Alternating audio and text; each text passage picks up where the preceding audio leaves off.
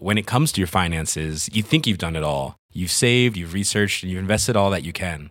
Now it's time to take those investments to the next level by using the brand behind every great investor, Yahoo Finance. As America's #1 finance destination, Yahoo Finance has everything you need, whether you're a seasoned trader or just dipping your toes into the market.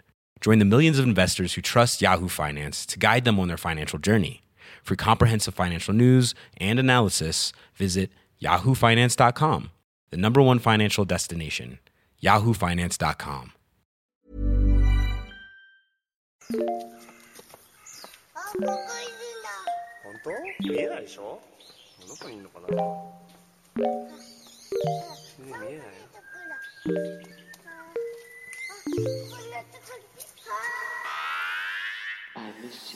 Oh, hello. Welcome to Waypoints. It's Wednesday, and the Waypoint staff and friends are taking a little break to nerd out and deep dive on the culture, art, and entertainment that's been inspiring us. And let's try to think of a nicer way to say pissed us off lately. Let's say provoking. Things that have been provoking us lately. Yes. Love it. Gathered around the table this Wednesday, we've got Patrick Klepek. Hello. Danielle Riendeau. Hi. And Austin Walker. That's me. Hey. So, I would say right now, to lead us off, it's fair to characterize the current moment as like a golden age of true crime. If you look at the podcasting and documentary spaces right now, you'll find a lot of really popular real-life whodunits, re-examinations of controversial cases. So with that in mind, Austin, why don't you tell us about the mystery that Serial's 3rd season is serving up? The mystery is... why is the criminal justice system in how many ways is the criminal justice system broken in a way that primarily harms marginalized folk? Oh, so it's like institutional murder on the Orient Express, where they all done it. Everyone is complicit. You and me too, Rob. That is the So I guess I'll set it up a little bit for people who haven't followed Serial over the last few years. Which it's one of those things where it's like I actually don't know how deep it's penetrated into our community necessarily for a couple of reasons. One, it was this big crossover success with a lot of what I think people on Twitter in our Twitter circles would call normies. It was like a big pivot point for people who came on board to podcasting for the first time, who had never listened to podcasts before.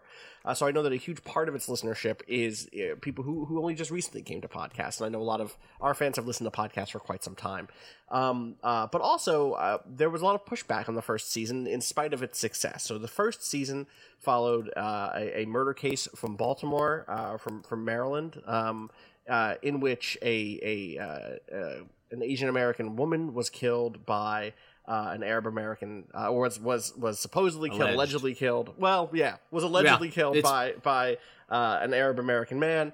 And the episode to episode, the case, the team at Serial, which is a bunch of producers previously at This American Life, like Sarah Koenig, Koenig, I believe. Koenig. Yeah. Dug into the case and introduced you to the characters, the suspects, the people who were witnesses or adjacent to witnesses, to the complications, to the poor reporting, and to the poor defense that was given to the primary suspect.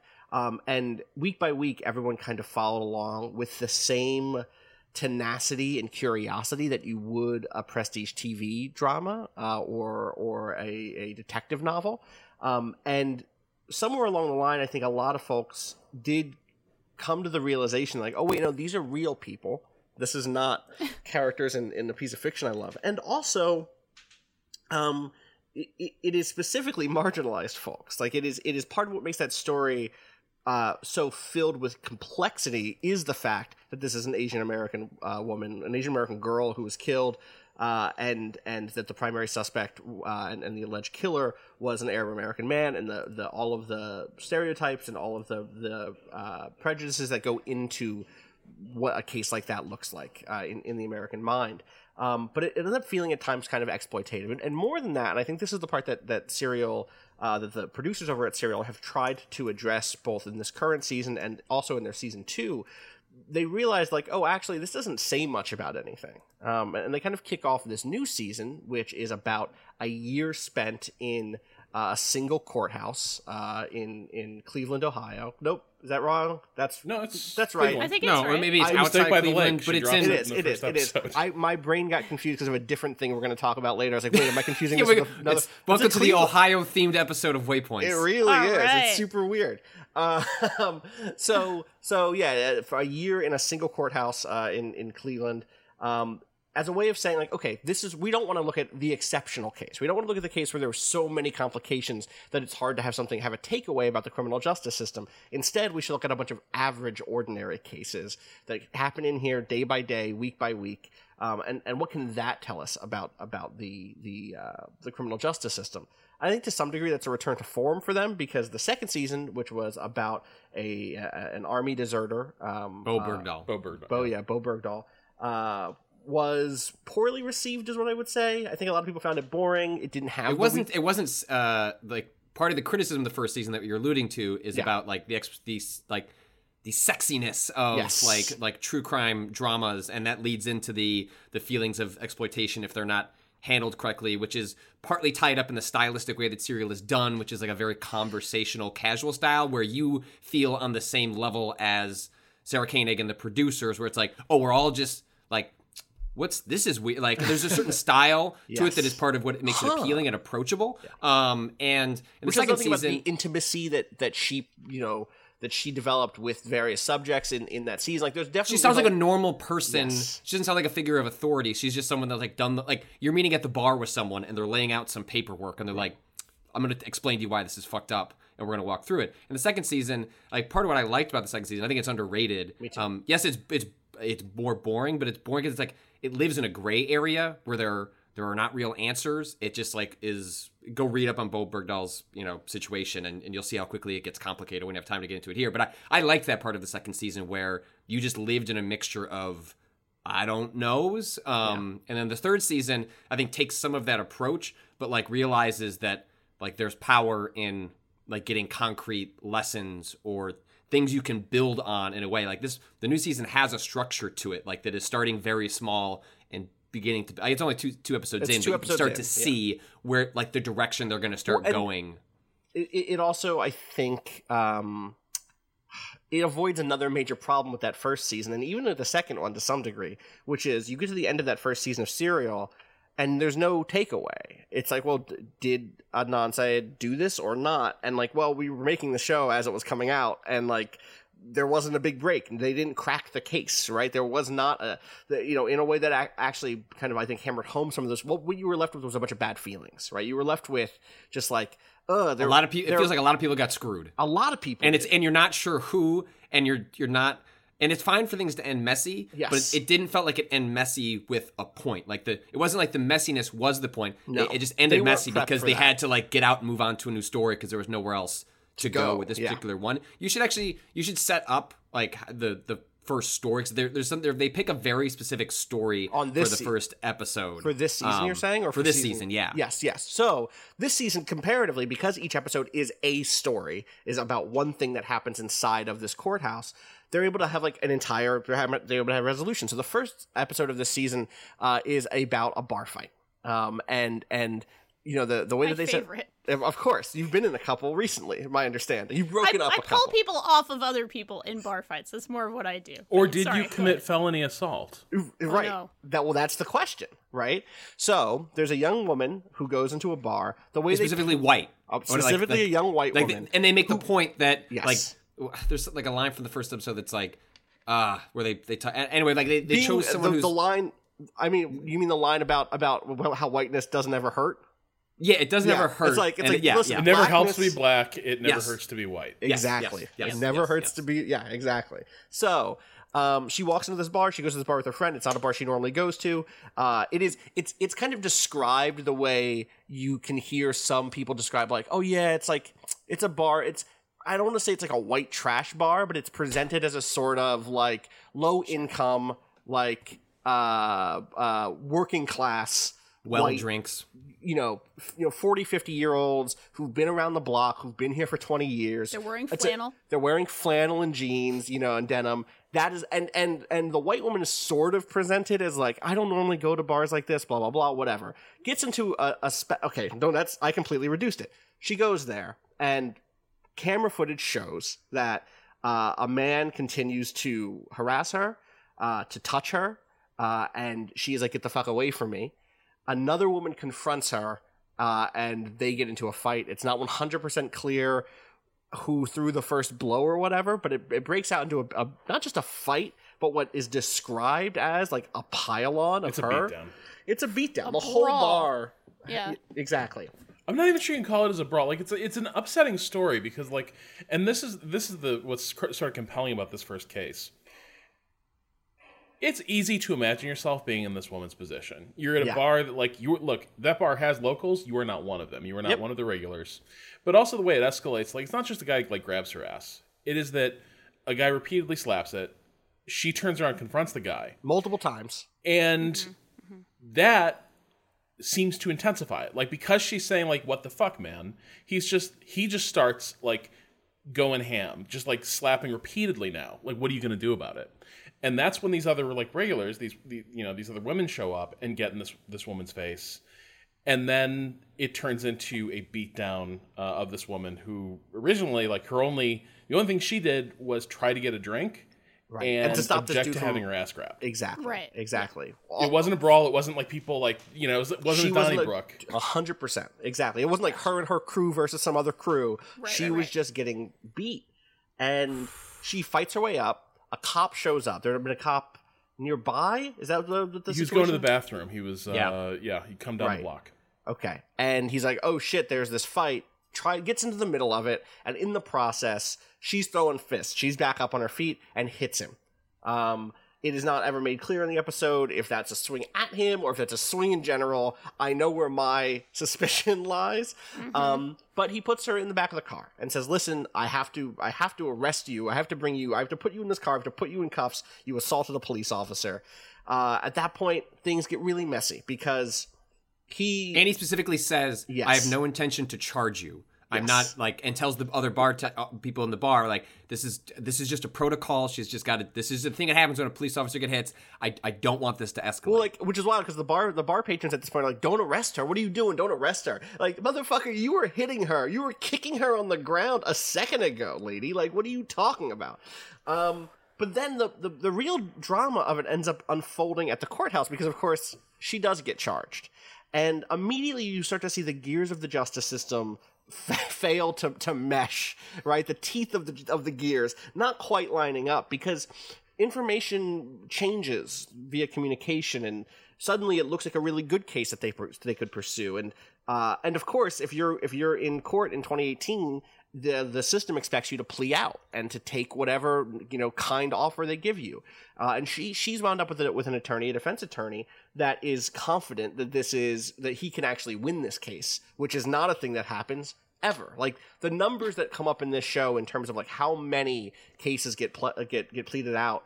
Also, for years I'd said pled out, but then listening to this show, it's always pleaded, and I looked online, it's pleaded, and I don't know where the fuck I started saying. It is pleaded. I don't know where I was doing. Anyway, it's like 98% get their plea deals to go to trial, and those 2% aren't all fucking not guilty. And the plea deals are like misdemeanors, which is right. And as the show like does a good job explaining, like where everyone looks at that as a win. Like this person, like cool, like this. They say the system worked, right? And then they like Sarah Koenig explains like what a misdemeanor means, the cost that is, especially for low income people. Yes. And it's just like this is not a win at all for someone who was truly seemed truly innocent. And that is the rest of that. The rest of that episode is, hey, her defense attorney is just trying to make it happen and trying to get the court to drop the charges or to declare, to basically do more than just reduce it to a misdemeanor.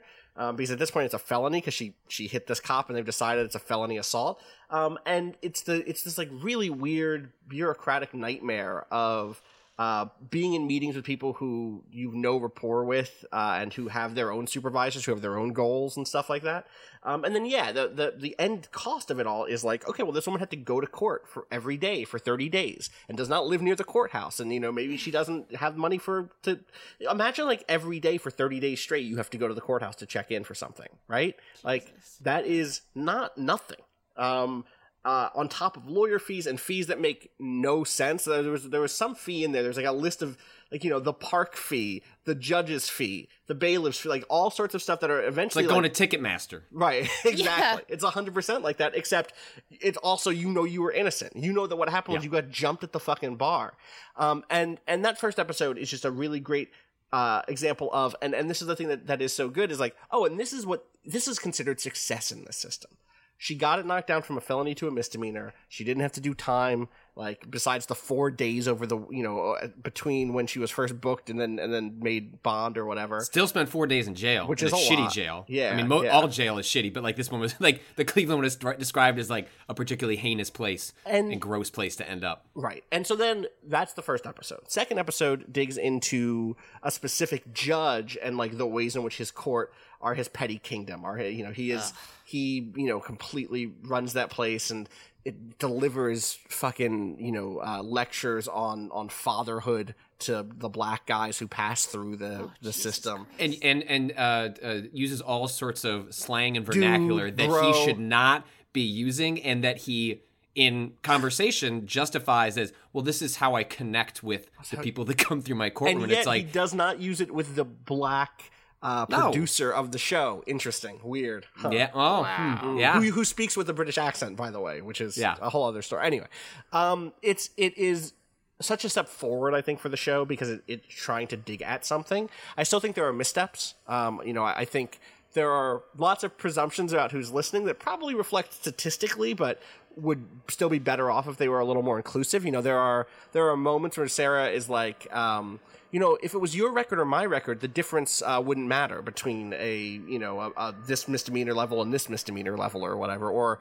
there's a bit in which she talks about. To be clear, I want to clarify why I think that is like presumptive. It's like, you don't know what my record is. There are people listening to us right now who I know have felony records, right? Like, that is a thing that happens in America. That's the point of this season, is that you can wind up with a record even though you're innocent. Or you can wind up with a record because that's how life is. And sometimes you do stupid shit, and you do shit that you regret, and crimes happen. That doesn't mean that you're not going to listen to a podcast eventually, right? And so, like, I think there is still a very presumed white middle class, listening audience here that kind of seeps its way into the perspective of the show. I also think that comes up. There's a bit in which they start talking about that judge who was the kind of petty tyrant who wants to improve the lives of people. And the show describes him as being an optimist, right? As being like, he thinks his work can help the community. And they say, like, the rest of that episode is like, he isn't actually helping the community, or here are the ways in which he's bad. The thing that the show should take is, like, it doesn't matter if he's an optimist or not. It shouldn't matter if he wants to help the community or not. And they don't actually make that part of the argument. They continue to paint him throughout that as, like, a misguided tyrant instead of someone who is just fundamentally harmful and corrupt. And it's easier to do that when, like, I think partially it's about access and about, like, having that relationship. He's a great interview. He's a fantastic interview. And they do a good job of showing the ways in which he gains control over people's lives, the ways in which the system, by giving people probation instead of actually jail time, he's able to stay in their lives in different ways. But there is still that presumptive, who is making this and who is this for? Still, I think it's a great first step for this season. I'm excited to see the rest of it. I'm excited for people who have that platform to be using it in this way. Yeah, the show it leaves too much for you to read into what's happening, when I think it should be a little more explicit about what's happening. I think it's gotten better. It's better at that. Like, this season is, but because of, like, what they're treading in, which is, like, the criminal justice system, like, people just know so little about, even someone that, like, tries to pay attention, tries to read up on it. Like, there are still so many things about this that are illuminating. So it's like, all right, if someone like me still needs, like, don't let me just read into the text, I need you to explain it and, like, break this down. Like, I hope the show, like, doesn't lose that as it goes forward. But it is a fascinating really fascinating series so far. And I'm really enjoying it as well. Danielle, looks like you had some thoughts as we were sort of discussing just the what happens inside a courthouse.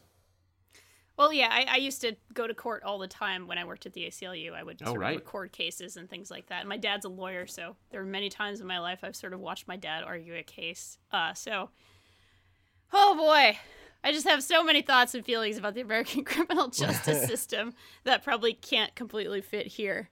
But yeah, it is really, really...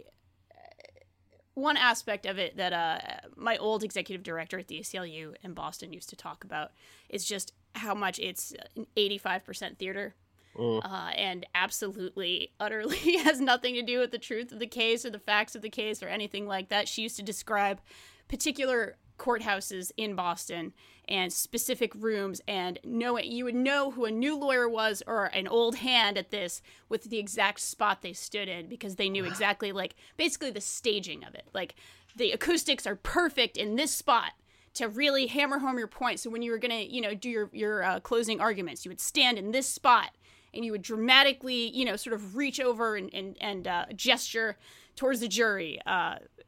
It's just really, really... it's so frustrating. It's fascinating in so many ways, but so frustrating how much of court is just theater, and it is just playing to the politics of that particular room, that particular judge, that particular jury, all of it. Daniel, did you listen through the second episode? I have actually never listened to any serial. Okay, so because of the specific point you're making, there is I don't want to spoil it, I guess, but like there's a moment involving a letter.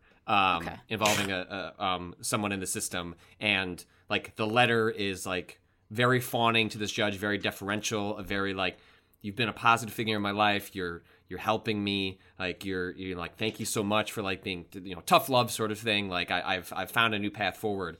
And it's just a really striking moment, because as you're listening to this part play out, I'm listening to this and going like, man, this motherfucker's playing some good politics. Like, he is playing to the ego of this judge. And then it cuts to, like, the judge, like, tearing up as he's reading it privately in his chambers. And then some shit happens. It's not great. And at the end, like, they ask the kid, like, why I wrote the letter. It's like, I was just flattering that motherfucker. Like, I thought this was my path out of here. And it was just amazing to watch it work. And it, like... that was actually also like one of those moments where like I wish the show was more explicit about explaining like what happened there, because like it's implicit that like, oh, he was just taking this judge for a ride and like playing to his ego, but they let the guy off the hook a little too much in terms of like explaining out exactly like the series of events that occurred there. But it is 100% like, if you listen to nothing else, Danielle, listen to the second episode and that bit, because it is absolutely what you are describing. It is politics and theater in just to such a frustrating degree that I think part of what's so great about this season so far is that like, if this was happening in like normal cases that we take for granted, then your head starts scratching at, well, what's happening in these like far more complicated cases, which I imagine the series will go into. But it's like, if it can't get basic shit right, like Lord help the stuff where there's actually a gray area. Yeah.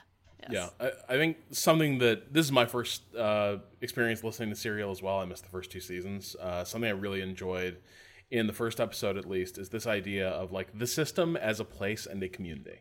Yeah. It was very much like that first episode in particular is also about that stuff you're talking about, Danielle, where it's like, there's a politics beyond just the case in front of you. It's like, how's the bailiff going to feel about you? How are they the process? Like, everybody's going to have to face each other tomorrow. And there's going to be favors owed and favors collected. And like, there's that other game being played. And so, yeah, you advocate for your client, but also you live here. Client's going to leave. The case is going to end. But like, all the players going to be here tomorrow doing it again.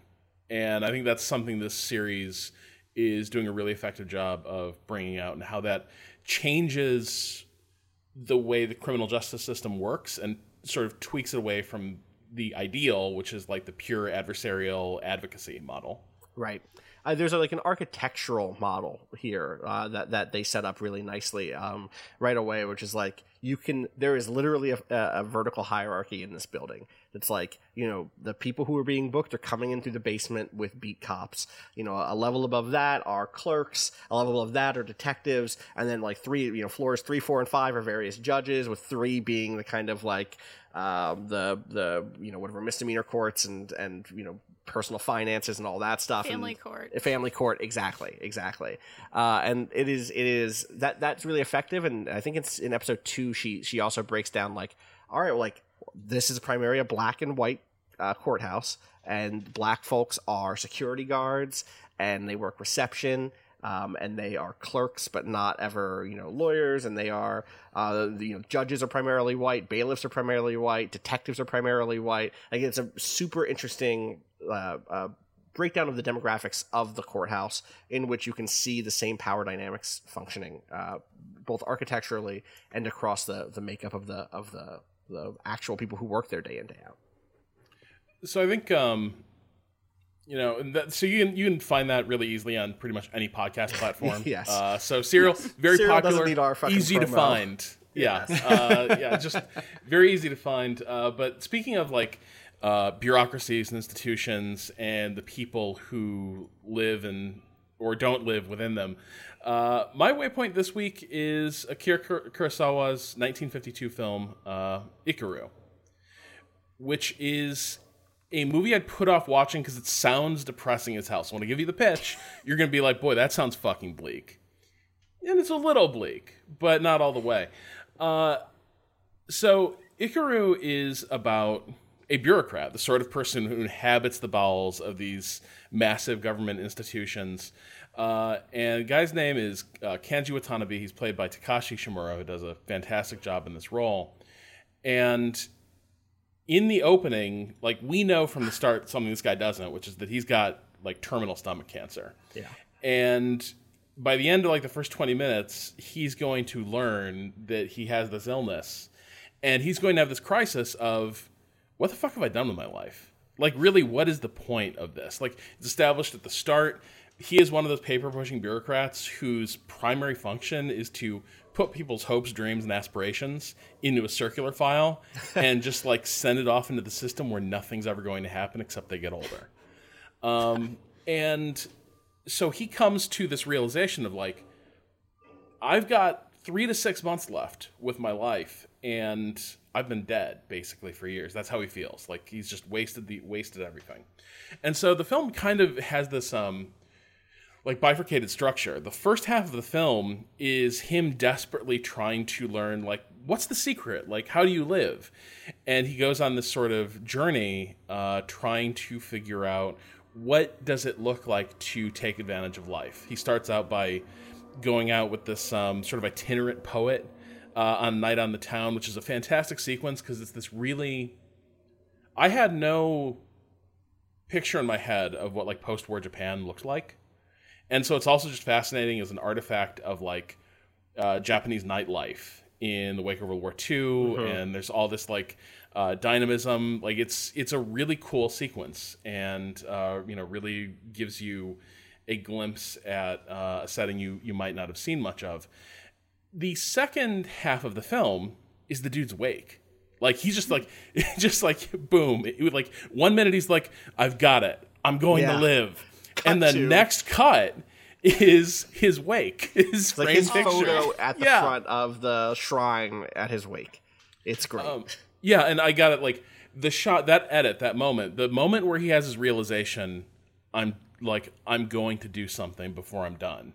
He's at this restaurant where in the background there's been these people having this party this entire time, and like gifts have been coming to the table. Fuck. And as he stands up, this group that's been established from the start of the scene is having this little party over there. There's like a cake that shows up at one point. Yeah. There's like, you just get these little moments of like, he's having in the foreground, he's having a really intense conversation, right? And in the background, they're like, oh, the cake is here, and like, oh, everyone has like great dresses. And you're like, okay, I guess there's a party in the background, what the fuck ever. And then, Rob. He stands up, and it's like, it's almost like the Spike Lee shot of like, you are looking, it's the tracking shot, like facing up and at his face as he moves to this restaurant, and the party in the background strike up "Happy Birthday to You," and it's a surprise party. Someone shows up and is like, this woman I just watched this last night, so it's like super fresh. This woman shows up in her like little black dress and like is like, oh, and they start singing "Happy Birthday to You" as this guy who has literally wasted 30 years of his life is dying of stomach cancer and has finally realized that what he wants to do is try to bring joy to someone in the world before he dies. is like, it finally dawns on him. It's just this perfect filmmaking moment. It's unbelievable. It's like you'll watch it and you'll like leap out of your seat, like almost like wanting to applaud. It's that much a triumph of editing, acting, shot composition. It's great. But then the second half of this film is like, what if Rashomon? Yes. But yes. a luncheon between bureaucrats trying to figure out like, hey, why did this guy start doing shit? Like, why did he care? Like, that's what they're like. The reason his wake is well attended is because at the start, this is very Parks and Rec. The very first shot of the film is this group of women from like kind of a bit of a recovering slum neighborhood, basically saying like, hey, there's a sewage pit in our goddamn street. Like, our kids are getting sick. It smells awful. What can you do about this? And everyone's like, not my problem. That belongs to other departments, and nobody will fix it. That's like a sequence. We get the sequence shots of like, they go to this guy who's public services or whatever, and he's like, oh, that's not public services, that's public works. And then that goes from public works, like, oh, that's not public works, that's sewage. It's like 5 minutes long. Like it's a really long scene. It's that a really long sequence. Grows in humor as it goes along. Yes, it's great. It's like, by the end of it, it's the deputy mayor, and he's like, it couldn't be me. Like, hey, what are you even doing? You should go back to the complaints department where all this started. So this wake, though, they're trying to figure out, like, basically, you learn the guy fixed it. Like, before he died, he filled in the pit and built a park. Yeah. And everyone is like, it's become news. He's become a local hero to that community, and everyone's trying to figure out, like, how did he make this happen, and why? Like, why did this guy who was the non-entity change everything about the way he went about his job lately? Did he know he was dying? Because he kept the secret, so everyone thinks his death is a shock to everyone. But they're starting to wonder, like, why did everything change for this guy? And it's interesting because it turns into, I don't know, it's a funny sequence because they're such, like, stereotypical bureaucrats. But it also becomes an increasingly, like, it is comedic, but it becomes deeply moving, I thought. Austin, it seemed like you had some strong reactions to it while you were watching it live. I got some notes here. Hey, yo, fuck the deputy mayor. Hey, yo, fuck all these guys. I love watching these assholes being forced to confront raw empathy and connection. And then I have a quote here, which is, there's one point where this guy says, if I had to say what happened, well, it was a coincidence that the park got built. And it's just like, there is such a deep hate in my heart for people who are in a system, who sign up to be in part of a system that's supposed to make a lot of people's lives better, and then who effectively retreat from that responsibility, and say, like, no, actually, I need to XYZ. Like, actually, I just need to collect my check and put my head down. And the last half of this movie is, or I guess like the final hour of this movie, it's a long movie. Are a bunch of people kind of juking responsibility, trying to give credit where none is due to people where none is due, and to give no credit where it is due. And it is, for me, it's fascinating because I left the movie kind of torn last night. I've slept on it since, but unsure whether or not it was cynical about the role of government or if it was optimistic fundamentally, right? Because on one hand, this is a movie that opens with the statement, like, before that, he had some life in him. He even tried to do a little real work, but there's nothing left of that will or passion. They've been completely worn down by the minutia of the bureaucratic machine and meaningless busyness it breeds. So it's like deeply skeptical of government bureaucracy as an institution, of having all of these departments that interface with each other, that allow us sort of passing the buck, that allow us sort of disengagement with the actual community. But there's also this sequence where one of the ways in which he kind of explores what is life is that he ends up becoming kind of creepily fond of a former coworker, this young woman. You know, he's in his 60s or 70s or something, right? Maybe 50s or 60s, and she's in her 20s, and she's kind of given her letter of resignation. And in the day that she's done that, they've kind of kicked off a very strange friendship. And there's a moment in which he realizes that her stockings have holes in them. And he ends up buying her a new pair of stockings, like taking her shopping for expensive Western style stockings and socks. And she's like, do the hole, like, why did you do this? Do the holes in my stockings make your feet cold? And I think the film's answer to that is like, yeah, of course they do. Yes, like, we have a responsibility when we see someone with fucking holes in their socks to give them, to help get them on their feet and get new socks, right? Like, that is part of what the moral of the story certainly is. And I think, having slept on it, I think it's just I have a much more naive thing. I don't think it's like a libertarian film. I don't think it's a film that's like, and then destroy government. It is a very naive and a very hopeful, like, no, just do better at your jobs. Like, take an ounce of the passion and dedication that Watanabe had into your role in life and fucking put the past in the past, like, and go forward. Which in a post-war period of Japan specifically is a very specific sort of message. At least that's what I'm reading into it, you know? Patrick, did you so it sounds like you ended up watching this. What did you I watched like the first 30 minutes or so, and like did some reading on it. Like I was fascinated about how the film was marketed in the U.S. Which how was it? how was it? Which is to say, it wasn't. Oh, yeah, okay. So there's in the way they did, it was actually like a complete. They weren't, I guess, clear how to market it. So there's a scene in the film where he's trying to figure out, what's the secret to life, and he goes to a strip club, right? And the American poster, and you should go look it up, because like this is a very like thoughtful film about like life, love, like the pursuit of happiness, like what is happiness, how do you define that for yourself, and what you do among others. And the poster is like from the acclaimed director, like must see, and it's just an outline of a stripper, and it says and then it has the title of the film, which I forget what they Doomed, I think is what they called it in the It's in the the US. opposite. Ikudo means to live. To live. So it's like Wow. literally the opposite. Wow. And so the movie like it didn't do particularly well, and it was just like a very curious, cynical, shitty way to market a film that is like the opposite of like the themes. It's it was bizarre. But I actually don't. It made me curious to go back and see how like Kurosawa's movies, just like more generally, were marketed to Western audiences, because although he is held up in very high regard, like I don't know how much of the average moviegoer like understands how much of an influence like his work has actually had. Like like Star Wars doesn't exist without Kurosawa. Like a lot of Spielberg stuff doesn't exist without Kurosawa. His legacy is something that I think is like often forgotten in modern cinema, even though like so much of it is defined by like a lot of the work that he did. Well, and certainly movies like this, like the movies that everyone uses reference points for Kurosawa are like the samurai films. Yep. Right. Yojimbo and Seven Samurai and Rashomon Yeah, and Ron. and like Ron is a late career one. I love Ron. Don't get me wrong. Yeah.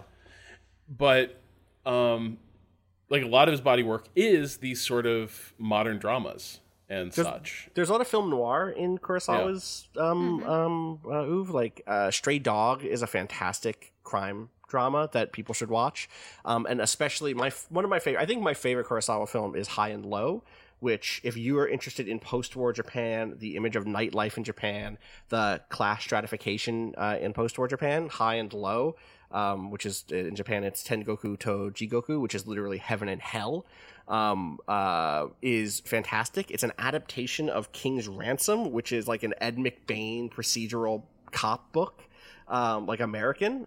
It's an adaptation. I love McBain. You should absolutely watch High and Low is your fucking movie, because it is about an executive, like a wealthy executive who's like I think he makes like pants, or like it's a clothing executive, makes has his son kidnapped. I think it's his son.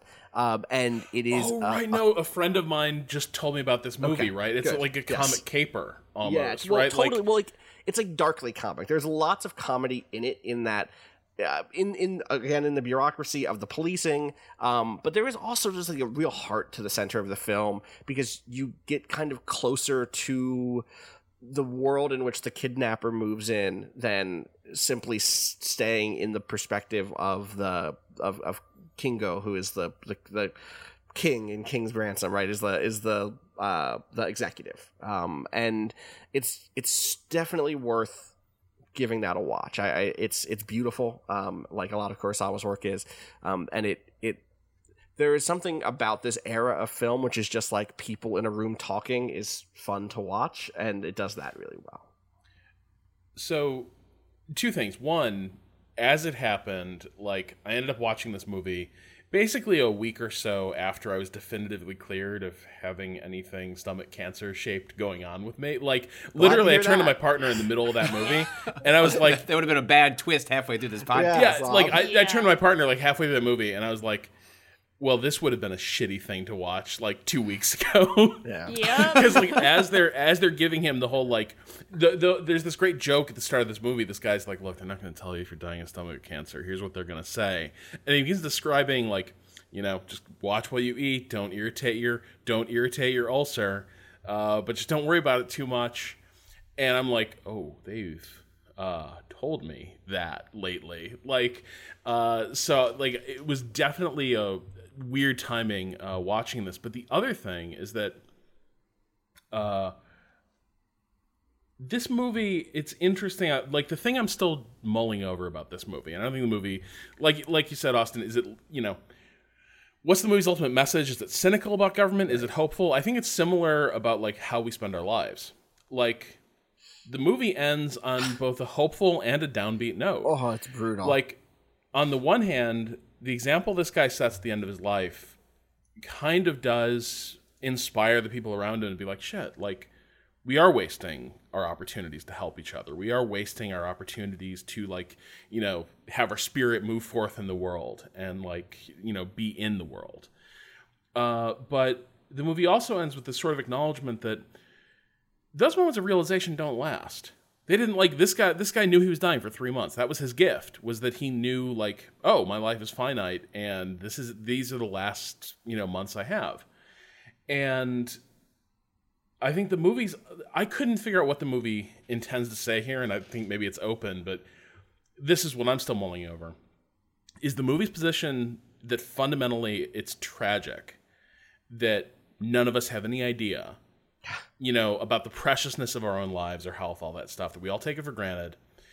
Or is the movie more compassionate and understanding about it, that, look, it is also in the human condition, is also the human nature to take this for granted, to you know, waste time and Dwell not in be minutia. acutely aware of your mortality. Yeah, like the writings I read, you know, like the essays I read about the movie and like the first 30 or 40 minutes I read or watched of it, it seemed more observational and critical, less that it came away with like a specific message about like, I don't think there's a call to action by the movie. It's more just like reading on Kurosawa and a lot of the films he was making of that era and the motivation behind making this film. Like the original genesis of the idea of the film was that he wanted to make a movie about just someone learning that they're going to die, and then what happens after you find that out. And so it seems like a lot of his work, or some of his work, was like deeply critical of like the institutional structures of like Japanese society, and this just feels like him like turning the lens to bureaucracy in a way that you know, there are ways that like a show like Parks and Rec does it, that is both like a commentary on bureaucracy, but like this does it like in a much like more sober, like measured way that like feels actually more in line with like even our own interactions with bureaucracy. I mean, like the moment early in the film when the group of women get so fed up with going around and they just fucking lose their mind. They just snap. Like they just start screaming at the person who's in front of them, who is just one person in a very long line of people kicking the can. And that person may be kicking the can in like a genuine way where they are trying to tell them, like, but you just don't know. Yeah. I think we've all been in positions of like interacting with bureaucratic structures where you do get that runaround, and you get to that person where you finally just sort of like, you just lose it. Like, and that person doesn't necessarily deserve it, but just because of the way the structure that they're put into, like you have no one else to unload on except for this person. And that moment in particular was like, I felt you could feel the rage of those women, because I think we've all been in situations where we just like don't know what else to do except just sort of scream at the structure that's in front of us. Totally. I'll say that like the one thing on this that I think that there's a one moment where the film does kind of answer your question there, Rob, of like, is this about going out and doing something, or is this about... There's this moment towards the end where the bureaucrats at the wake are just making excuses for themselves effectively. Like, well, we couldn't do this because of blah, or oh, this only happened because there was the group of gangsters who wanted to put a red light district in, and the park is better than the red light, blah, blah, blah. Like, there's all sorts of stuff like that, right? There's all sorts of just, like, excuse making and such. And at one point, they finally drill down. They're like, oh, he had cancer, and he knew he had cancer. Ah, I see. He knew he had cancer. That's why he did it. Well, you know, of course, if we had cancer, we would. If I woke up tomorrow and I had cancer, I would also spend the next 6 months doggedly pursuing my dreams. Of course, of course. And there's this one dude there, the guy who's kind of been the most sober downer, like truthful person there, and he's just like, we could all die today. Like, any of us, we all have cancer, right? Like, it's just. Some of us are going to die in 30 years, and some of us are going to get hit by a bus tomorrow. We're all dying.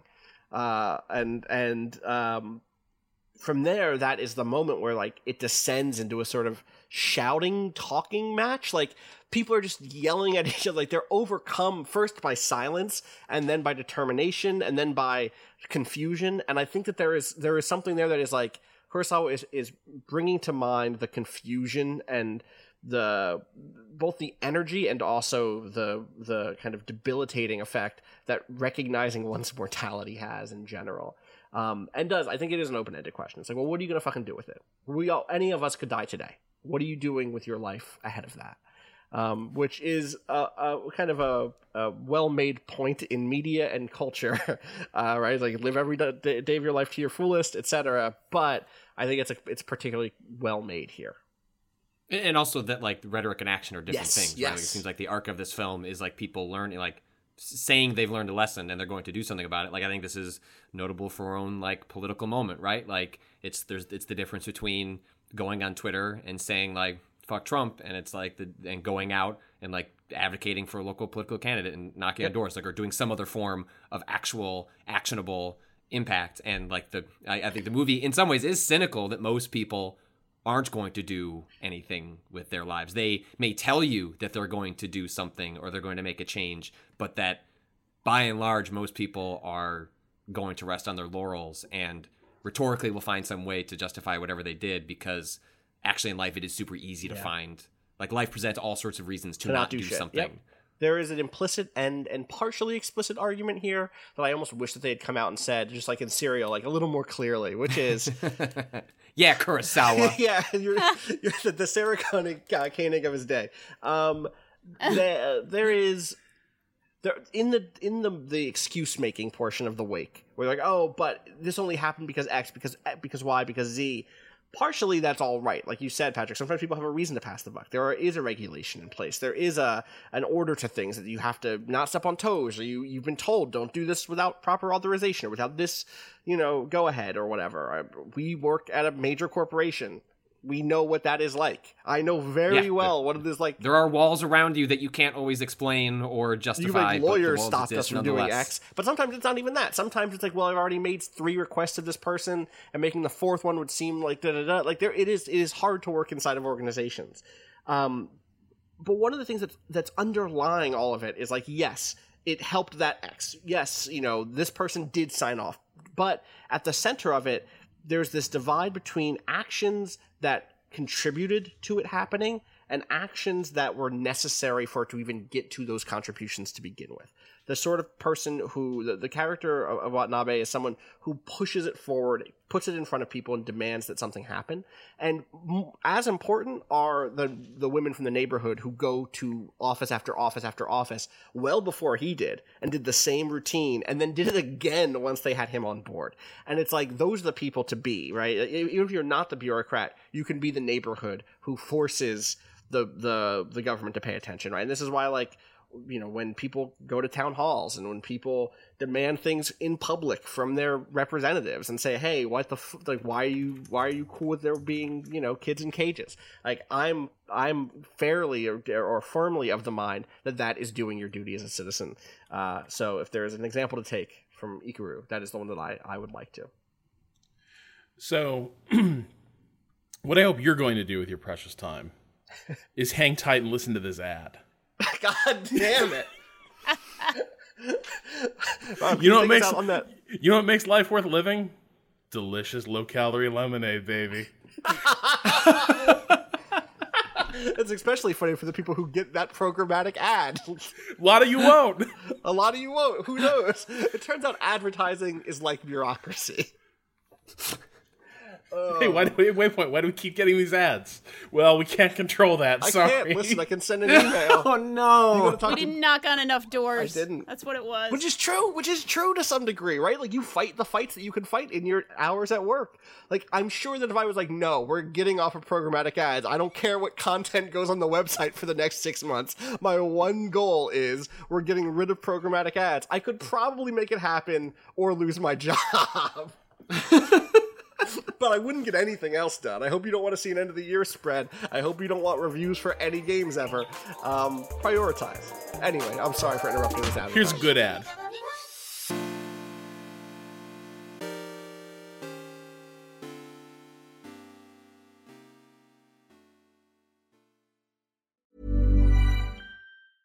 When it comes to your finances, you think you've done it all. You've saved, you've researched, and you've invested all that you can.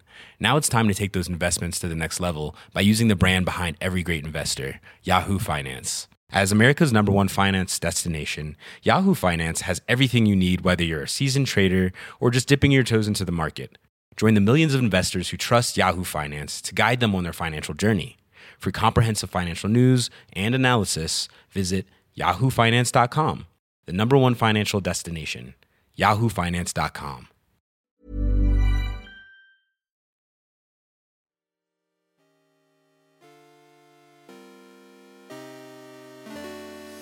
I mean, I hope that was a good ad. Who can say? I hope the volume levels were in line with ours. Impossible to check. Fingers Impossible. crossed. Because Fingers it's put in by a crossed. Nobody computer. knows. Nobody knows. I really hope it wasn't like a recruiting ad for some sort of like European nativist party. Anyway, Please let us which know, is though. a thing that has happened. Absolutely. Yep. Speaking of scary things and existential dread, Danielle, you got back from a family trip to Orlando where you partook in a spooky family tradition.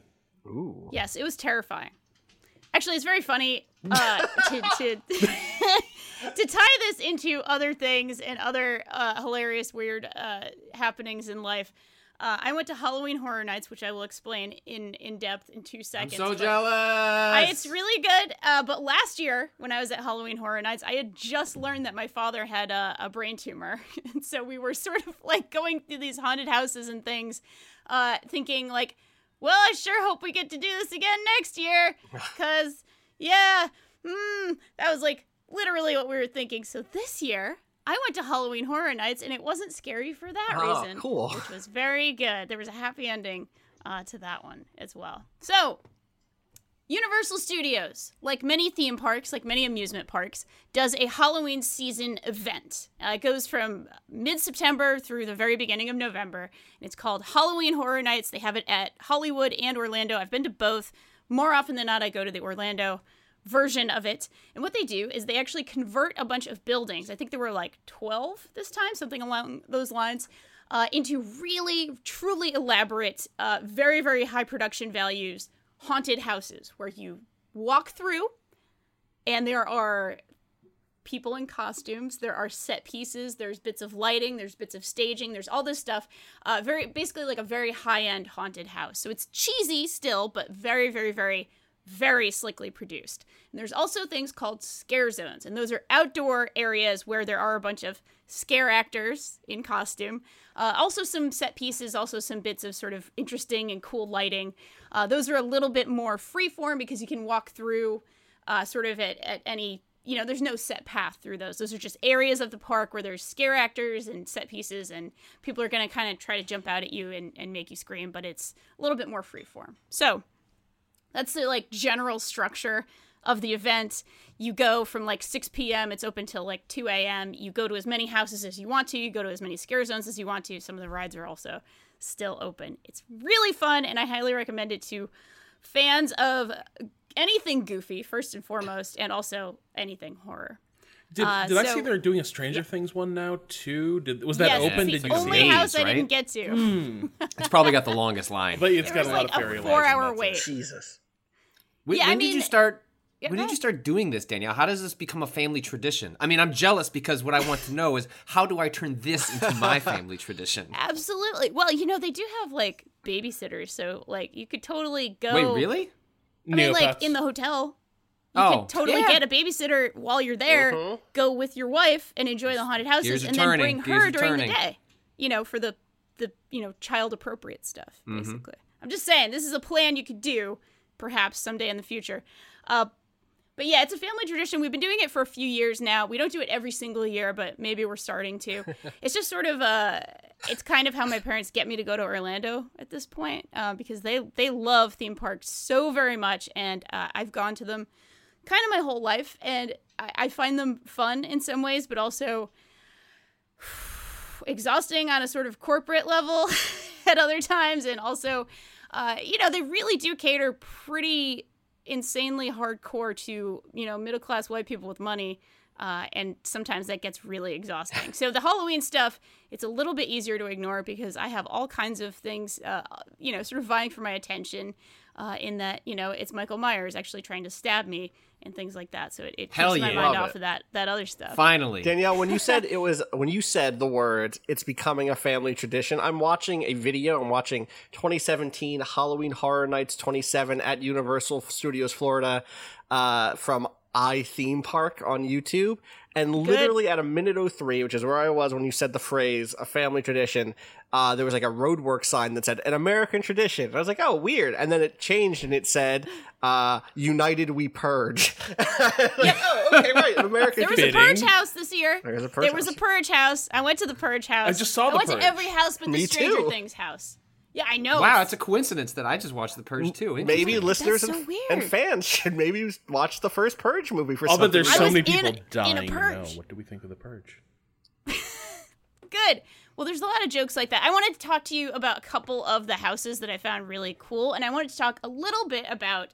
So there's this really awesome dynamic that I enjoy so much about this event every year, and I've been to 4 or 5 of them, I think, at this point. So I'm starting to get like a sense of kind of what goes on here.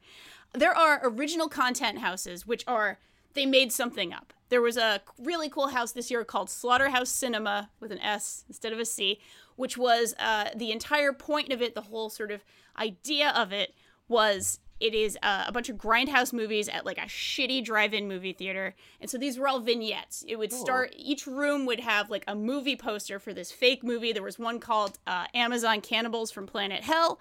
There was one called Devil Dogs. There was one called Shitty's Kids with SCHITTIE. Excuse me? And that was like murder at a Chuck E. Cheese, basically. No, but I need to know All whose different, kids like- were they? Shitty's Kids. I keep I'll show you hearing a it. picture. I keep hearing Shitty's Shitty's Kids. kids. Shitty's Kids. I think that's what it was. SHITTY? Exactly. Shitty. SCHITTY. Okay.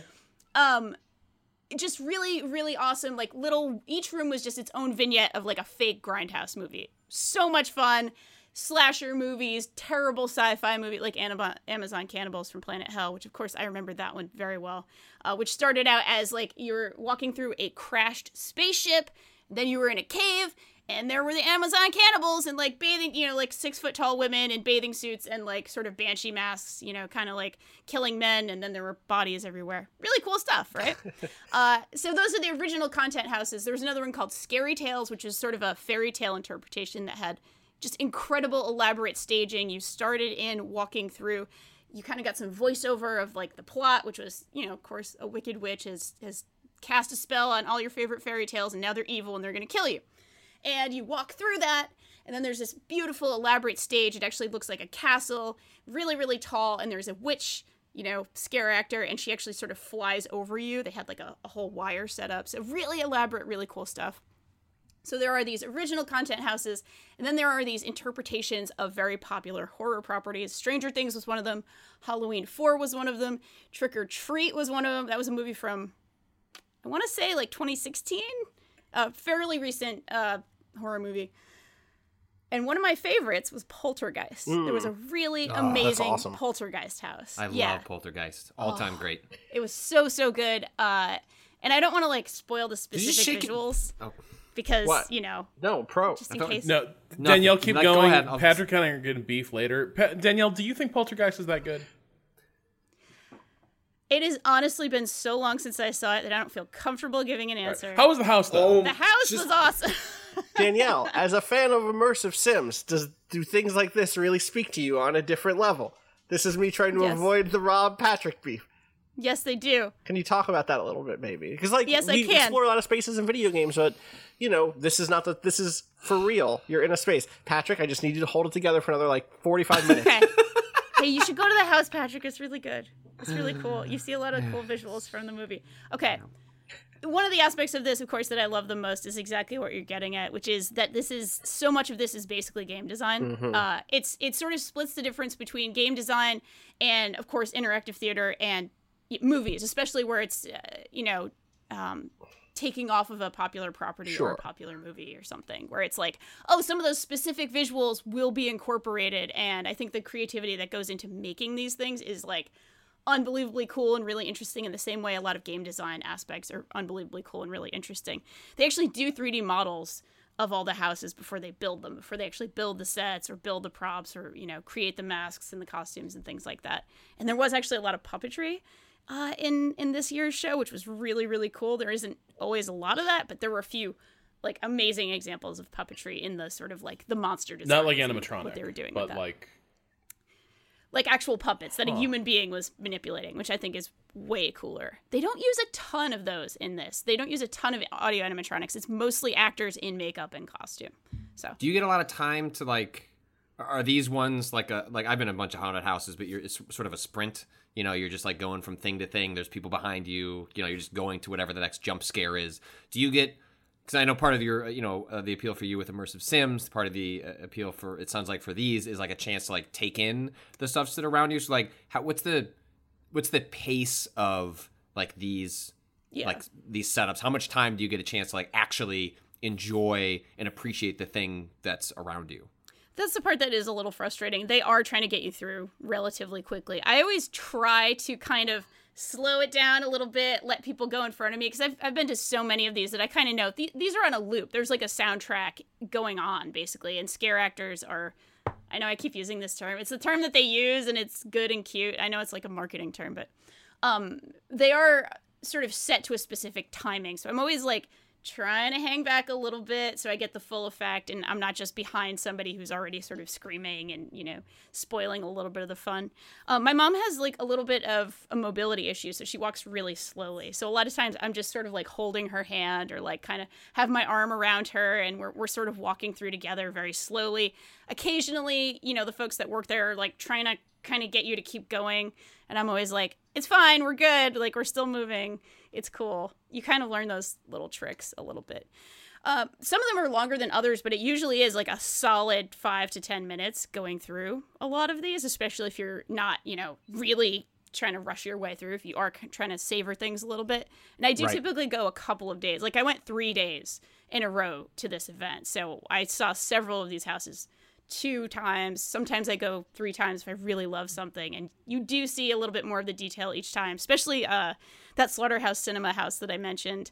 I ended up going through a second time and taking a picture of each one of the posters so I would remember, what this goofy fucking fake movie was, for the next time through, which was pretty fun. Did these houses hold up to, because that was something I was curious about, some of the parallel to game design, to me, a thing like this is sort of a bit like a ride, right? Where you're on rails, and most people are only going to go through it once, right? They're only going to see whatever is the main thing they want you to look at.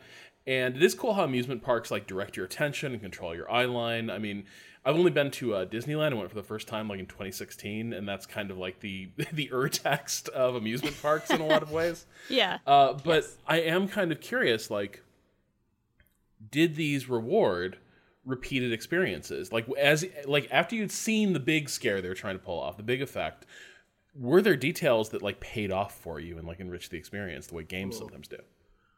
Absolutely, yeah. Like, I'll give an example. There was one house called Patient Zero, which was sort of it starts as like, oh, a medical emergency has occurred, and of course it's a zombie apocalypse. And there is actually a plot element through all of these, which is really awesome and does very much reward sort of going through once or twice, or sorry, two or even three times if you can kind of manage that, because you will pick up not only more details, but you'll also pick up more of like the plot that it's actually trying to get you to go through.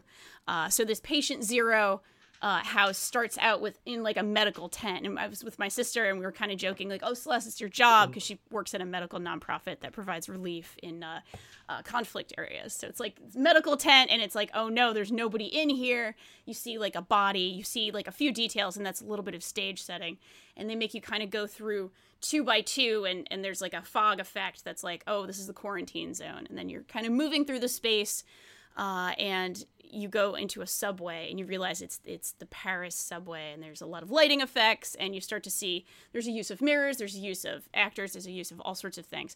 Now, the first time through, they use a lot of darkness in this particular house. Like, there are moments of pure black darkness, and, you know, there's a tiny, tiny bit of light on, like, the floor that's just like, you gotta just walk this way kind of thing, but there's a lot of darkness. So the first time through, I missed a lot of the details of like, oh, this is Paris. Okay, this makes sense. Like, there's actually a subway map that is the Parisian subway map that is like flashed on and off and flashed on and off. And it's like, oh, that adds a little bit of context here.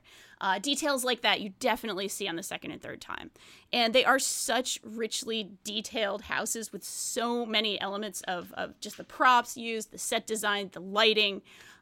It's really, really, really incredible to kind of go through a second time and be like, oh, I missed that. Oh, I missed that. I missed that. I missed that. And I missed this. And this all kind of added to it for me. I think the other thing I was kind of wondering about is that, so like you spent most of your time talking about original, like scare environments, haunted houses and stuff like that. And like, I am curious for you, how, like, what was more interesting? What was more powerful for you? Was it sort of was it the houses trying to channel familiar films and like their tone and texture, or did you get more out of the novelty of like the stuff that was off-brand is the wrong word, but like original that was new? Yeah, I tend to enjoy the new ones. Well, I enjoy them for different reasons. The interpretations are so much fun because you're looking at how they're interpreting something that you already know, right? The Halloween 4 house was a great example because it was like the plot of the movie. You're moving through all these spaces that kind of go through Halloween the sort of general... 4? Yeah. Is that not a good one? You're going through closets. It's just a weird, like... This is one of those. The movies have a formula. Do they always do Halloween 4, or other years did they do different Halloweens? No, but I have been in a Halloween house before. There was a Halloween... I think 2016 there was another Halloween house. Maybe 2012. They definitely always do like 4 or 5 interpretations of properties in the Universal catalog, usually tied to, okay, there's a new, like, this is obviously Stranger Things, right? Is like, that's tied to something, it just struck me as like, if that's true, that makes sense, because then it gives them like a different layout to work with and a different like structure to the story. Otherwise, it's just like, why Halloween 4? Just pluck it out of a hat. Like, in the catalog. Well, it's Final Destination 12 this time. Sorry, there it is.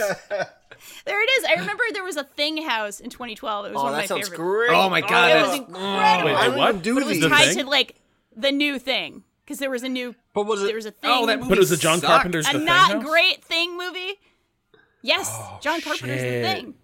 It was incredible. It was the first. It was actually the very first Halloween Horror Nights house. Were there like freak your shit out animatronics for that one? Oh, yes. It better have been. Like puppet things. Yeah. Like running, jumping up out of bodies. Yeah. Oh my God, it was amazing.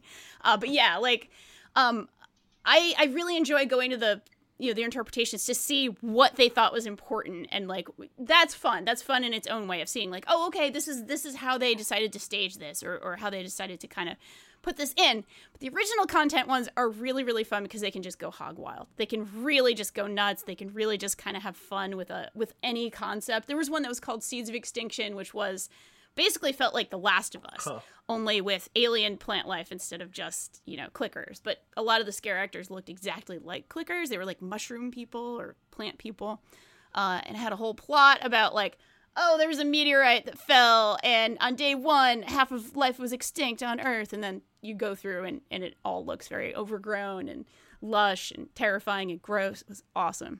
So yeah, they can they can have a lot of fun with those sort of like, oh, we just made this up. And I can only imagine what the pitch meetings are like for this kind of thing, right? Like I've always wanted to do, they have a behind the scenes tour that actually, goes into a couple of the houses and says like, oh, we were thinking of this and this is how we came up with this staging or this effect or this costume. And I've always wanted to be like, please, I want to know everything. How did you come up with all of this? It's so cool. So yeah. All right. Well, that sounds like a pretty great reason to go to Orlando, Florida. Perhaps the first one I've heard in my life. That's where you can find this one? One of the very best and only. I can't find this one on my podcast app. I mean, you can probably like find someone willing to scare you.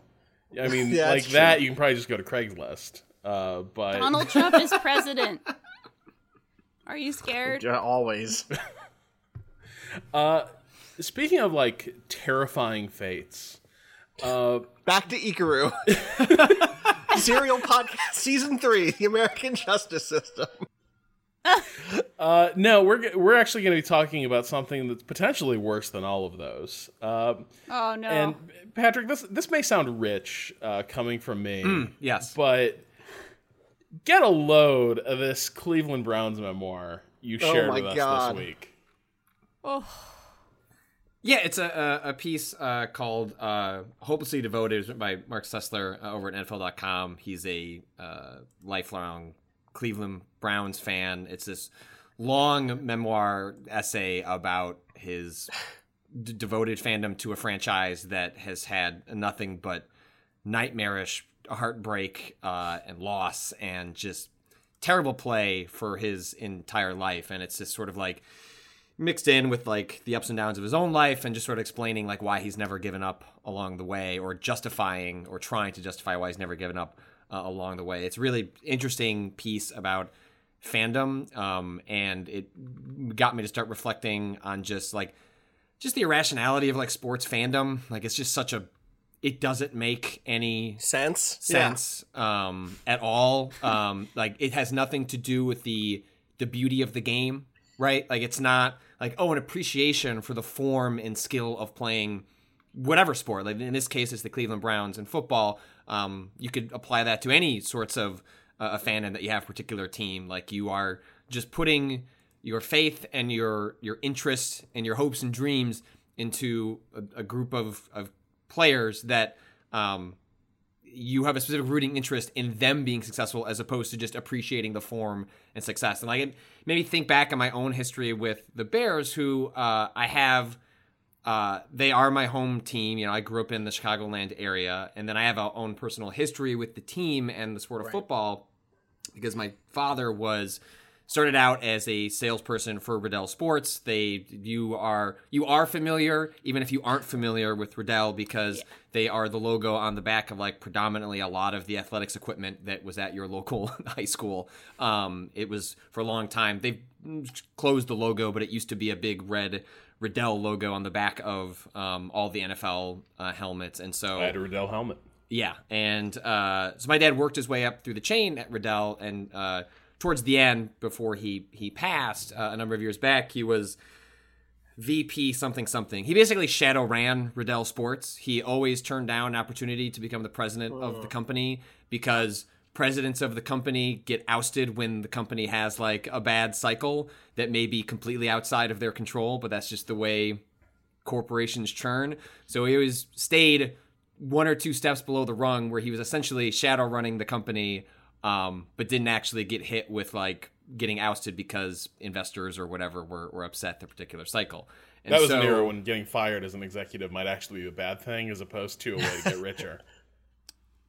There were these people getting ousted were not getting golden parachutes. I mean, they're probably going to be an executive, at Reebok or something like that. But my dad loved that company, and so growing up, I had no affinity for sports in particular. My parents had me playing basketball and baseball, not football, because my dad didn't think it was safe, despite the fact that it was like funding a lot of the stuff that our family did. And big damning verdict from like the like executive of the helmet manufacturer, like not my sweet baby. And as a result, like my dad had like a close, because he was a regional salesperson before he like worked up his way on the sort of executive level, knew the Chicago Bears, the McCaskey family, who owns the Chicago Bears, like really, really well. I mean, one of the McCaskies like came to my dad's like funeral. Like that's how close like they revered my dad in some ways. And so when I was young, I didn't take an interest in sports and thus didn't have a fandom for the Chicago Bears, despite them being quote unquote my team or my family's team, because I did the thing that every shitty kid does, which is like reject the things that their parents are interested in and want you to be interested in, because that's what spiteful little shits do. And I look forward to that arc of having a child. And I look back on that where, like, so for example, one time, and I resented it at the time, I didn't enjoy doing this. Every time I tell this story, they don't let you do this anymore, but I was able to, when they kick the field goals after you score a touchdown, like there are people that like pull up the ropes to get the net up. Like I was that kid for a Chicago Bears game and like pouted the entire time. Like didn't want to be there, didn't want to do it.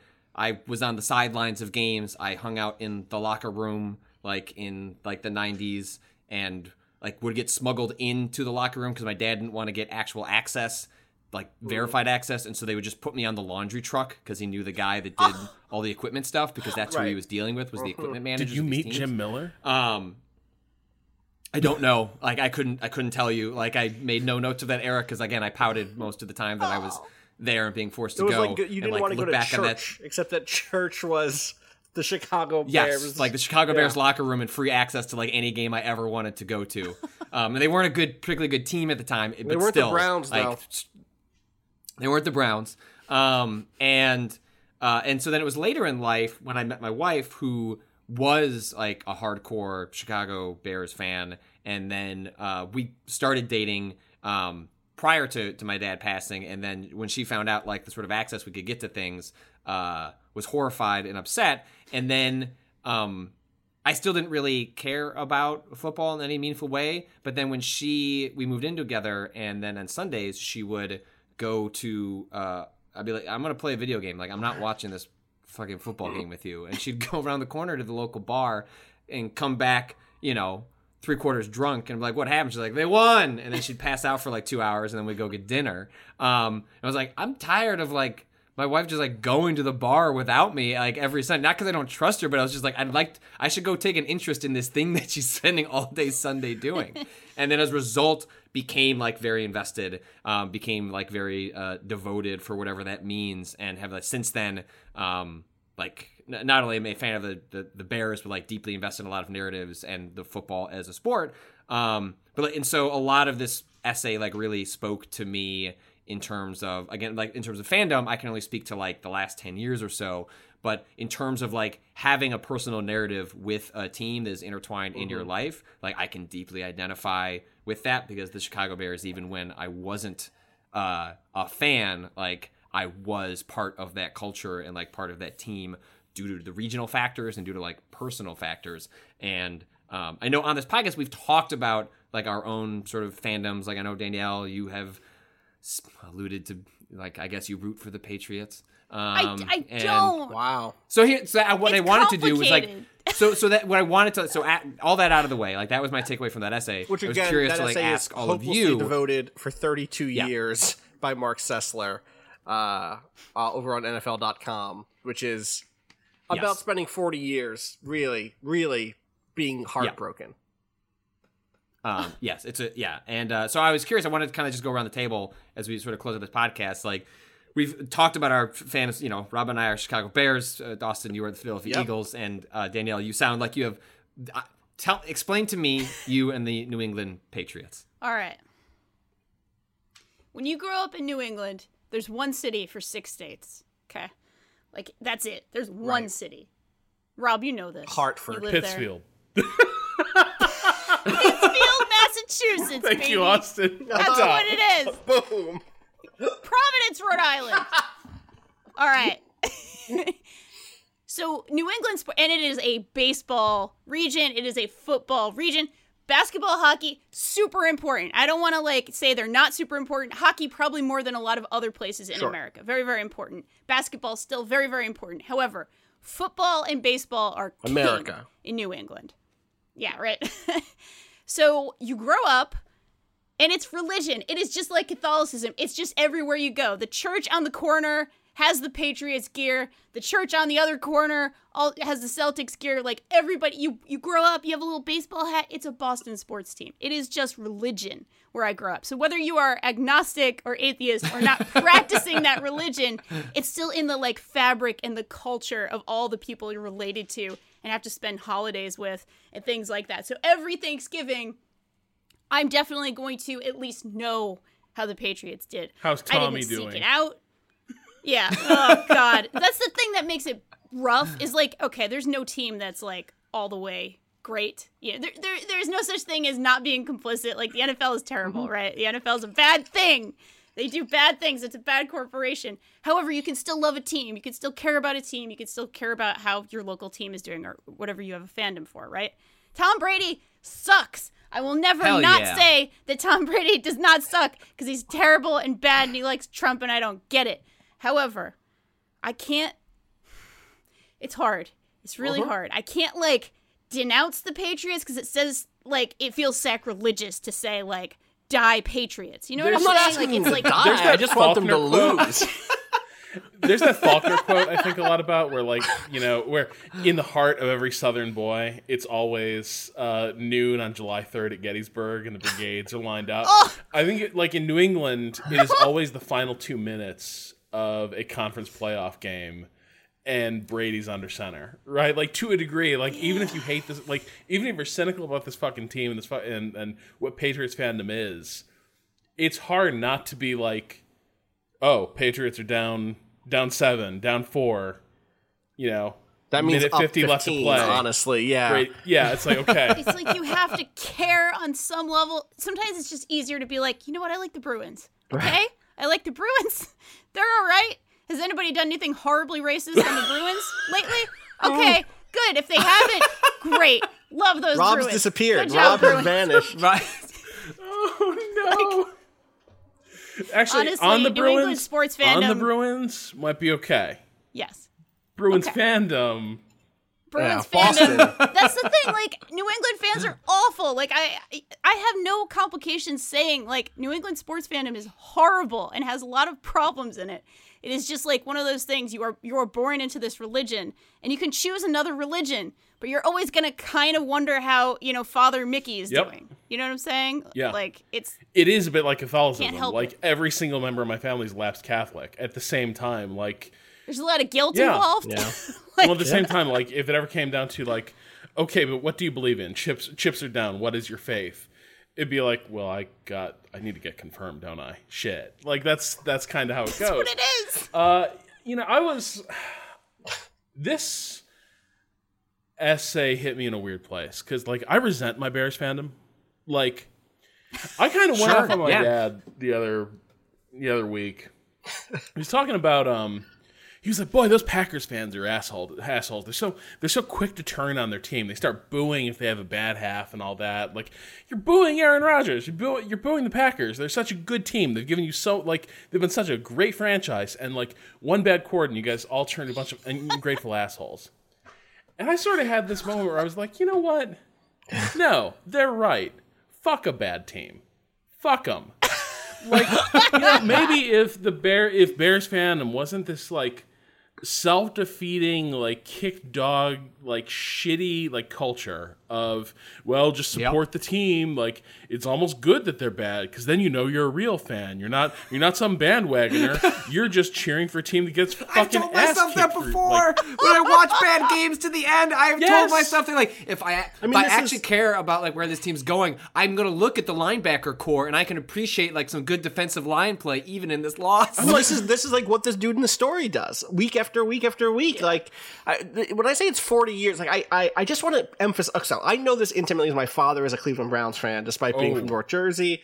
Like, I've seen the struggle, I have seen the pain, and I know that lots of people who listen to us don't give a fuck about sports, and so just, like, imagine there is something you care deeply about in your life that might be. Imagine you're a Democratic knitter. Party.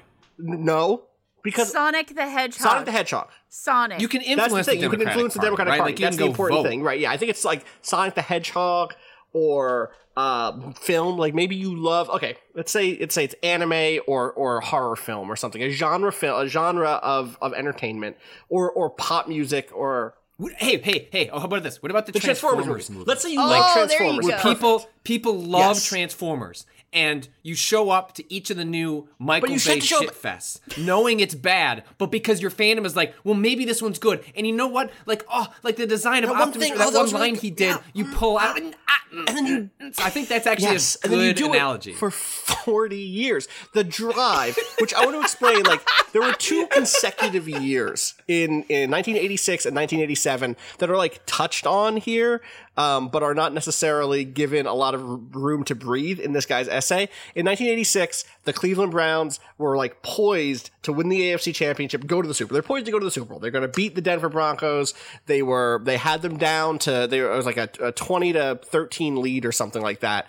And kicked off the ball, and the Broncos had it at like the 2-yard line, like their own 2-yard line, which means they had to go 98 yards to score, and then he does it. And it's just like, it's one of those Tom Brady-esque drives, right? It's that style of contemporary football drive where he does it, and the Cleveland Browns lose. And this is a good Cleveland Browns team. They could have gone on to win that Super Bowl. And then the next year, against the same team, they... Well, and it's specifically like the destruction was so... It's been given a term. It's called the drive. The next year was the fumble. And that was, they were down by, I want to say they were down by 6 points or something like that. Actually, they went into came into halftime down 21-3. Did this incredible comeback, had brought it back to 38-31 with like 5 or 6 minutes left. And then drove it down. We're ready to score. We're going to go to the Super Bowl. And then they didn't. They fumbled, Biner fumbles the ball. And the Broncos get it back, and it ends the drive, and the game ends, and they don't go to the Super Bowl. And that was in 1987. I was 3 years old. I was 2 years old. My father has been suffering since then. Every fall, this is the year. This is I hear him every. It's draft season. Maybe we're going to get some good draft picks this year. It's trust the process, but the process has been so long that the team, the Cleveland Browns, disintegrated for 3 years and had to come back. They moved to Baltimore. They went to won Baltimore. a Super Bowl, but the fans didn't come with them because it felt like a betrayal of the city. So they didn't even get that. So it's like, there's a material thing. It's like, what if a new Transformers movie came out every week in the fall, every fall, and each one was like, maybe you got like a couple of good like Patrick said, a couple of good moments here or there, but you never get it, and so you care so deeply for the thing in a way that is irrational, in a way that is deeply human and deeply like emotional, and you're tying you're jumping on this horse. This is my horse. I care about this horse, and there's just a lot of time to lose. Compared to someone like... The horse died 10 years ago. The Patriots, right? Yeah. Who, like, if you were born in the year 2000, you didn't know a time when the Patriots weren't winning. Weren't in the playoffs pretty consecutively. You're like a football baby boomer. Right, 100%. You just post-war Patriot. You know? Oh my you just God. like, it's raining me. You know? Like, I am entitled to this. Which is why last year when the Eagles won, when the Eagles slew their nemesis, when the Eagles got their first Super Bowl win, it was such an emotional moment for me, was because I'd done this investment over time in this team, and I hadn't followed very closely for a few years now, right? Like, I have such a mixed relationship with the NFL, but there was something about that early, I had the opposite experience of Patrick, right? Like, I was going to Eagles practices as a kid. I have like signed Randall Cunningham Sports Illustrated. You know what I mean? Like, I was devoted. I watched every game that I could. I was like 100% like, I'm going to become a football player. Like, and that fell away as I started in like 2010, 2011. I stopped watching as many games when the CTE stuff started like becoming very clear to me. Yep. Which is even before the last couple of years of the Kaepernick stuff, right? And so, but even so, like when that hit, it was unlike any other experience I had, because all of that investment felt like it paid off in a way that, again, completely irrational. I know you're listening to this and you're thinking, but like, here's the Transformers is a really good one. I'm someone who's been like an on again, off again Transformers fan my whole life too. I like big robots. I like mechs more than robots, but I still like the Transformers. Did you see what those fucking robots look like in this new Transformers movie? Oh, Bumblebee is the Baker Mayfield. They look so good. They look... It's G1, all baby. G1 Transformers. They all look like the original cartoon Transformers instead of looking like the weird, like, postmodern monstrosities of Someone took a the shit Michael Bay on films. a- And I had that same feeling of like, oh, wow, I thought I'd forgotten I invested this part of myself in this thing, and it's paying off. And that movie might be trash still. Who could say? It's coming from the guy who did the Kubo Okay. and like some of those other stuff. Kubo was cool. Yeah, like no, it should be it should be good. It should be better. But again, that's it, right? Like There it it is. should be good. This is It the could one. be better, This is the right? season. Well, Hey, sometimes you get Sonic Sometimes you get Sonic Mania. Mania. You're right. Sonic is another Right? great It's- one. Yes, but Sonic has a thing called the Sonic Cycle. true. You get excited. You forget the bad. I mean, yeah, Sonic is actually also a great one. Yeah, because you can just do Google search the Sonic Cycle. Like there is an emotional then cycle what is the- associated. Like in the rest of our, but then what is the Patriots in these other things, right? What is the thing, and why is it like okay? In media, if there was a TV show as consistent and good as the Patriots have been in the last 20 years, I wouldn't hate. Breaking I Bad. guess Is it really 20 years? Yeah. Because I remember the Bledsoe years They were being. good. No, those yeah, are those also were good. too. I also went to Patriots practices See? during those See? years. Bledsoe I don't know if years. there's a television Look, it show was before that's like- Tom Brady. Okay, it was Right, Bledsoe. yeah, Drew So Bledsoe was Brady right. I liked those begins Patriots. like is that like what 99, 98? Brady is Yeah, more that's- like that's- 2004. No, he started in 2000. No, he was before that. Well, I mean, in terms Yeah. of like him actually being, The Mr. who he is. Team Leader. So Yeah, they who won he is. Super Bowls in 2001, 2003, 2004, 2014, 2016, and they were in the playoffs in All of those years, 86 except there's for a break, one, and then right? 94, 96, 97, 98, 2001, 2003, 2004, 2005, 2006, 2007, 2009, so skip 2008, 2010 through now. So, What happened in 2008? Was that where he tore his Probably. ACL? Yeah. I'm just looking at a list. I think the Colts fucked him up. But Anyway, my point is, if there was that in Yeah. film or in, it does exist in film. There are directors, they're all-time great directors. I'm like, man, they just keep Steven Spielberg might be the Tom Brady of film or something, right? yes. People are like, Yeah. I'm not sure. I don't know. But if there was that person, I might be discontent with some of like, or maybe I'm wrong. Maybe what I'm actually saying is like, oh, this is why I don't like, mainstream pop music or something, which I'm fine with. But I think is there Marvel something might like be the that? Patriots of film? Oh, right? Marvel is just a currently- Yeah. juggernaut that like next man up, next franchise up, Right. everything's replaceable. Yeah, Like it could be that's that.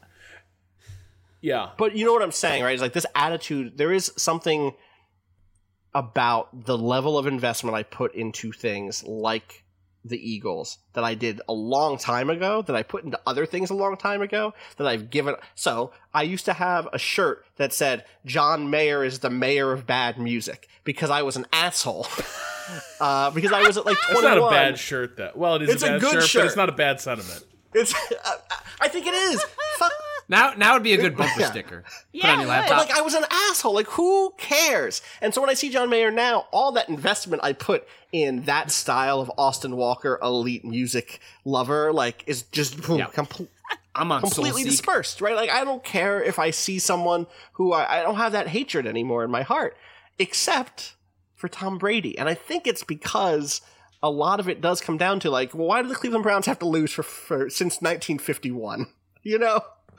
Also, villains are fun, right? Like, as much as I despise the Patriots, like, when this era is over, inevitably, like, it's gonna suck to not have someone. It's fun to root I'm gonna start rooting against for the Patriots. like- in 15 years, when they've lost for 8 years in a row, I'll give them a win. I look forward to that. Like, I mean, this is why, like, I was so praying for a King Lear-esque denouement to the Brady and Belichick era, where it's like Brady's going fucking behind Belichick's back to like trade Jimmy Garoppolo, and like, no, the kingdom should not fall to the chosen. It should fall to me. Like, I am really hoping for that all to play out, but I'll be sad once it's over. Right? I'll be like, damn, like, now who am I gonna hate? And it can't just be the system. Like, it can't just be the NFL. You can't just hate how do you Right. hate a Shield the way you hate Bill Belichick's arrogant fucking face? There are some hateable people of the NFL ownership and executive, but they're not as personified for sure.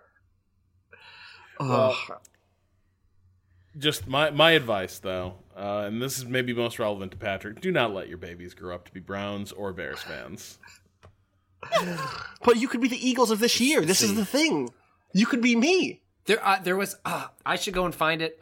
There was a podcast series. It's from a couple of years back. In which, so it's like, for all of us, like our fandom is like regional, right? It's like where you grew up, like it was what was around you. And there was a podcast. I can't remember. Maybe it was Grantland. Maybe it was somewhere else. But someone wanted to pick a team, and they hadn't picked a team.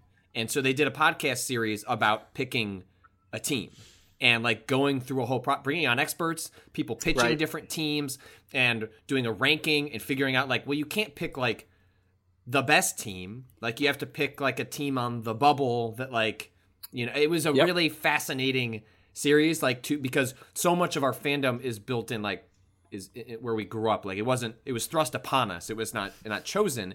And so the idea of choosing a team to root for, and which actually happens here in this the essay, Hope is Devoted. Like Mark Sessler did not he chose the Cleveland Browns even though his family rooted for, what was it, the Bills or something like that? I can't remember, but like he chose the Browns because he got pitched on them. His family were Giants fans. Yeah. The Giants, yes. And a friend in school pitched him on the Browns, and he just got on that bandwagon. And so I will tweet about it later after this podcast comes out. I will go and look up that series because it was just really interesting to watch someone do the mental exercise of picking a team, because it's just so different than the way all sports fandom or most sports fandom that works is. for people. I kind of want to It's do fun. that. When I was I kind of want to in do my that. teen years, when I was like 14, 15, post Michael Jordan era. Like I grew up as a Chicago Bulls fan because I was like whatever. Yeah, exactly. I was a baby when Michael Jordan grew into his prime, and like that's what being good looks like. So I'm gonna root for him.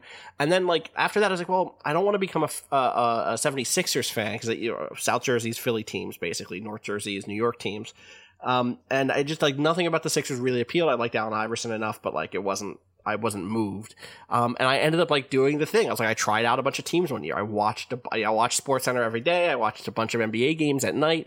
And eventually I came in as a fan. This is like, I think it supports a lot of how I like things in general, of the Sacramento Kings, who were in the one. I've never been to Sacramento. I didn't know where Sacramento was. Are you kidding me? I knew California. I didn't know. I thought it was like, I knew it was Northern California, but I didn't know what that meant really. I still probably thought it was south of San Francisco, which is wrong. I never looked it up on a map. What's that? Who cares? What I care about is that they're fun to watch. And this is like the era of like Jason Williams and Chris Webber and Divock, and like that they move the ball around in a really interesting, fun way. They like had plays that were like fun to watch develop. They like tapped into the part of my brain that liked to understand how games functioned. And it's why I'm still like, despite the fact that I know better, root for the Golden State Warriors, because it's like, I like how they play the game. I like seeing them decimate a defense. Yeah. And I know that makes me a bandwagon jumper. And I'm not out here buying jerseys. I'm not out here like cheering for them on Twitter even. Like I do my best to be a little more indifferent on Twitter. I think everyone should have a fun experience watching games. But that was the decision I made as a kid, and I'm that experience is really fun. It's definitely worth trying to figure out. Like this also happens with soccer. If you decide to like follow the British Premiership and be like, oh, I'm gonna like a soccer team. Like, all right, well, how the fuck do you decide which one to watch? It's tough. So I think that will do it for this episode of Waypoints. Our thanks to Bowen for letting us use his track "Miss You" off the EP Pale Machine. You can keep up with all of us at waypoint.vice.com. I'm Rob Zachney, and you can find me on Twitter at Rob Zachney. Danielle, where can people find you? At fuck you, Tom Brady, but maybe Wow. I still care about Boston sports in some part of my heart. At It's Danielle a long Arai. It's a long handle. At Danielle Arai. Gonna go right up against the character limit with that one. Patrick. Find me at Patrick Klepek. Awesome. At Austin_Walker. All right. Well, we hope you've enjoyed the break. We'll be back very soon with I'm not sure actually which. I don't want to give the game away here. I am not sure what you're going to be hearing next from us because we've got a few things in the wind. I'm not sure what the Friday show, I think. Yeah, Friday show this week. I think. Yes. Okay. I think. So. There could be a little. We'll see.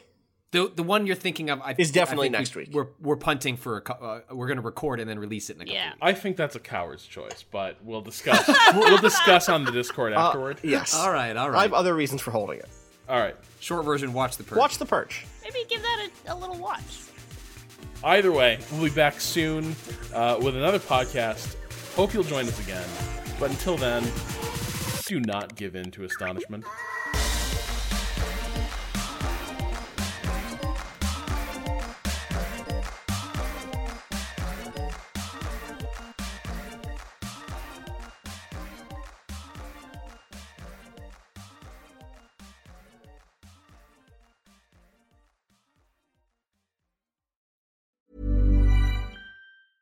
When it comes to your finances, you think you've done it all. You've saved, you've researched, and you've invested all that you can. Now it's time to take those investments to the next level by using the brand behind every great investor, Yahoo Finance. As America's #1 finance destination, Yahoo Finance has everything you need, whether you're a seasoned trader or just dipping your toes into the market.